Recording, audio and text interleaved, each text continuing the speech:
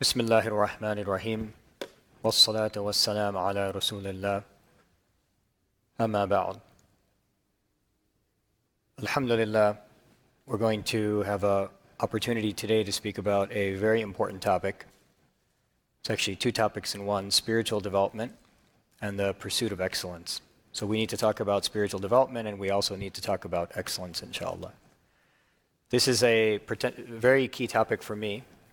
I feel that it's particularly the need of the time. There's a lot of information about Islam. There's a lot of information about what we need to do as Muslims. But the spirit that underlies that Islam is often lacking. And the experience of that Islam is often lacking. And for that reason, we see that people have almost become somewhat disenchanted with the practice of their deen. Whereas the reality is that the underlying experience of deen should be so attractive that people should be running towards it. And that's where you get into this issue of the need to develop spiritually and the need to attend to issues related to our spiritual development. So the first point that we want to make today is that Islam has spiritual and legal dimensions. Everybody understands the legal dimensions, meaning when you think about prayer, you have various mandatory acts that are associated with prayer, various sunan that are associated with prayer, various mustahabbat or recommended acts that are associated with prayer. So those are the legal dimensions. What's the fiqh of salah? What's the fiqh of wudu? What's the fiqh of fasting? At the same time, we should always be aware that Islam also has a spiritual dimension. The legal dimensions, they're necessary. If I want to offer prayer, I need to fulfill the legal dimensions of prayer. If I want to offer wudu, I need to fulfill the legal dimensions of wudu. If I want to fast, I need to fulfill the legal dimensions of fasting. But I think it's very important for us to appreciate that the goal is not those legal forms. The goal is the spirit behind that. So it's really the spiritual dimension of our deen that is the ultimate goal. Just as an example or highlight of this, we'll take one example. There's numerous in the Sunnah. But the Prophet ﷺ said, if a person does not avoid false talk and false conduct during fasting, then Allah does not care if they abstain from food and drink. In fact, the wording is فَلَيْسَ لِلَّهِ حَاجَةٌ. Allah has no need for their food, for their abstaining from food and drink. Now, you can clearly identify when you read a statement such as this, and there's numerous again in the Sunnah. Look what's being stated here. You can fulfill the legal mandates of fasting. We can fulfill the legal mandates of fasting. However, if that does not bring us to the underlying spiritual implications behind the fast, such that it creates a God consciousness within us, such that it causes us to refrain from things that we shouldn't be doing, then we've missed the point. We've merely starved ourselves. We've missed the point. Yes, there's a benefit to associating the legal framework, but that essential goal, the spirit behind it, will be lacking. And this hadith and many others that are present in the collection of hadith all point to a very similar principle. The ultimate spiritual goal in Islam is called ihsan. So we want to understand that there's a legal dimension, there's a spiritual dimension, and that's generally speaking for any individual act. But if you said to me, what's the spiritual dimension of Islam as a whole? Right? Islam has a certain framework to it. What's the spiritual dimension to Islam as a whole? Then I would say that the ultimate spiritual goal in Islam is called ihsan. And ihsan is an Arabic word that translates to excellence.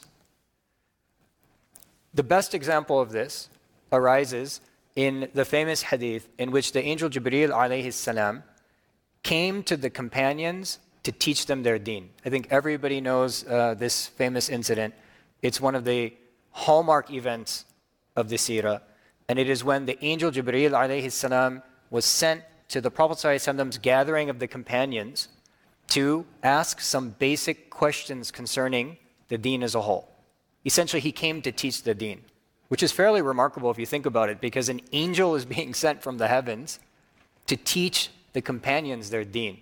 It's amazing, the status that they had achieved, that an angel from the heavens would come to solidify the core concepts. Now, this engagement with the angel Jibreel and the Prophet ﷺ and the Sahaba sitting around and watching, radiyallahu anhum, was a very short encounter. It wasn't like a 4-hour lecture. It was literally just, you can read it on a page. The angel came, asked a set of questions, and then essentially disappeared, walked away. Now, of course, the angel came in human form in this instance, so the angel comes and nobody recognizes this individual, except the fact that their clothing is completely white and doesn't look like they're a traveler, but at the same time, they don't look like anyone familiar. So this individual, of course, happens to be the angel, sits down in front of the Prophet ﷺ and begins to ask a few questions. One of the questions was, what is Islam? The Prophet ﷺ answered. Another question was, what is Iman, or belief? The Prophet ﷺ answered.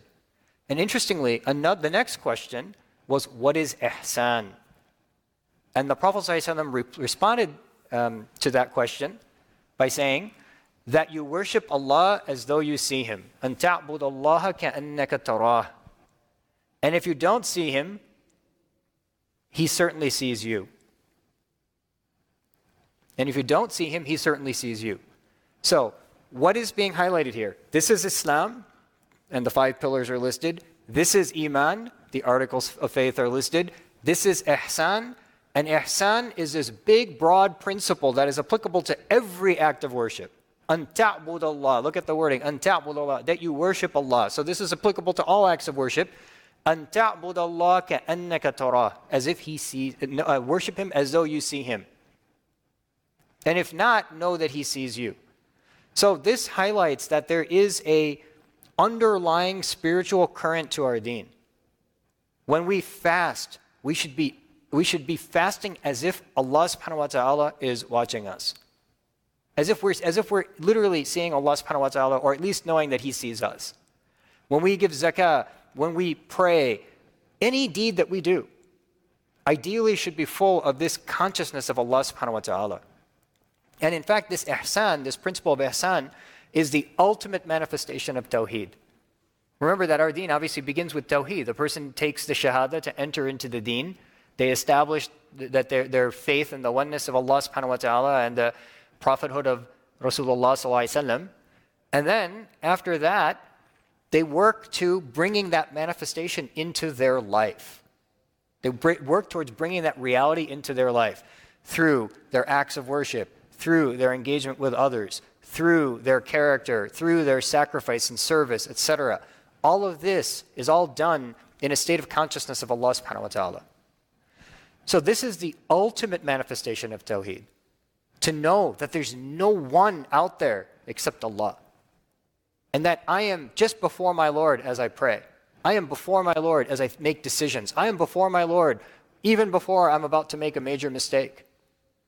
Or, if I can't appreciate that, then at least I know He's watching me at every moment. So this is something that is central to our deen. Now, again, I highlight that the angel Jibreel alayhi salam is being sent from the heavens. There's only going to be a few minute interaction.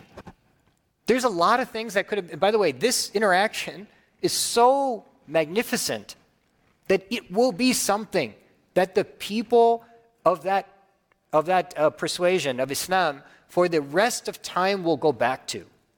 Right? It's not some small interaction. It's really a foundational occurrence in the Sunnah. And in that occurrence, this topic is raised. It shows us how important the issue of spiritual development and achieving excellence is. And it's something that all of us need to have as a goal. So again, ihsan is the ultimate manifestation of tawheed, which of course is the basis of Islam. So this seminar is going to focus on spiritual development. We want to talk about two things. We want to talk about spiritual development, and we want to talk about how to achieve excellence in our deen. The seminar, the entire seminar, is designed for individuals who are seeking the following. Number one, purity from sin. Number 2, depth in worship. Number 3, excellence in character. And number 4, a deep love for Allah and His Messenger. These are some of the key characteristics that are present in the people of excellence. Purity from mistakes, depth in what they do, excellence in the way they exhibit it, and a deep love for what drives them to all of that, which is Allah subhanahu wa ta'ala and His Messenger. And by the way, you could literally take this and replace this you could take these principles and put them anywhere. You know, if you want to know who's going to be an excellent employee at any company, they should have care to avoid mistakes. They should have a concern to do what they do deep and well. They should have excellence in the way they exhibit that with the people that they work with. And they should have a love for, in that case, it would be a love for the institution or the organization or the goals of the company. Honestly, that's exactly what we use when we're hiring people at the university. We want to know how do they behave with their colleagues. We want to know how many mistakes could they potentially make, if they've ever made any major mistake. In fact, you can't even get a job as a physician without explaining how many major mistakes you've made and what you did about them and what the resolution was. So these principles of excellence, they of course apply to Deen and we derive them from Deen, but essentially if anybody wants to excel in anything, these are the types of characteristics that are going to be present in whatever we do. So these are goals that all Muslims should pursue. These are goals that all Muslims should pursue, although the means can vary. Now here I want to take a pause and just sort of unplug for a minute.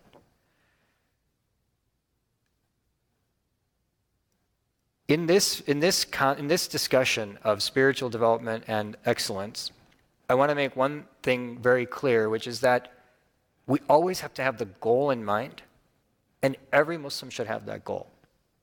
So no one can disagree with these goals that I just listed. You know, you get into Deen and you get into a lot of things like you get into disagreements. Eventually, wherever you get into fiqh, you get into any branch of Islamic knowledge, you're going to get into some disagreements and differences of opinions. But I think we can agree so far that everything that I said is very quote-unquote non-controversial. You will get into controversy in any field, particularly in field of spiritual development as well. And I'm going to touch on those controversies. We're not going to hide from them. But the point here is that these are very, very clear goals that I think every single person who's striving in their deen should have, and every Muslim essentially should have. These are the goals.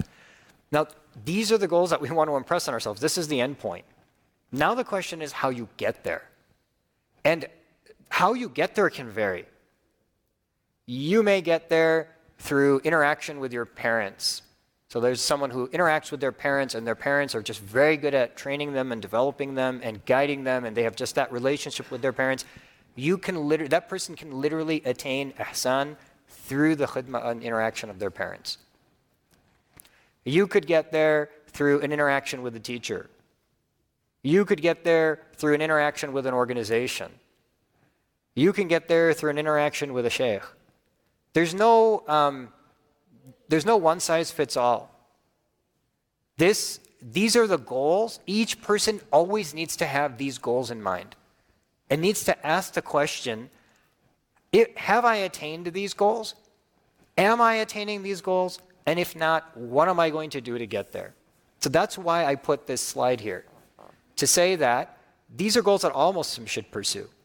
The means, we'll talk about, they vary. Different people can have different means, and I'm not in no way, shape, or form saying that there's only one way to do this. There's many ways to do this. All have to be in accordance with the sunnah, but there's many paths towards this, let's say. But I really want to impress on everyone that these are the goals that we have to have. And we really need to ask the question, have I attained these goals? Because that's what will drive us towards excellence. A lot of times adjustments are necessary in life. You have to choose a path, and then you have to make a slight adjustment, and then you make another adjustment, and then you change something. But those changes and adjustments aren't going to be occurring unless you know where you're headed. It's just like traveling somewhere. You travel, and you say, wait a minute, I don't think I'm heading towards Detroit. I don't see the signs saying Detroit's closer and closer and closer. Then you double check, am I on the right path? You make a decision. Oh no, wait a minute, we needed to turn back there. Maybe there's going to be a traffic jam along the way. Then you might say, wait a minute, I want to reroute here. So you have to start with the goal. Just like when you say, I want to go to Detroit, and then as you're proceeding towards that goal, you have to ask questions, am I getting there? And that will allow a person to be able to attain these goals, inshallah.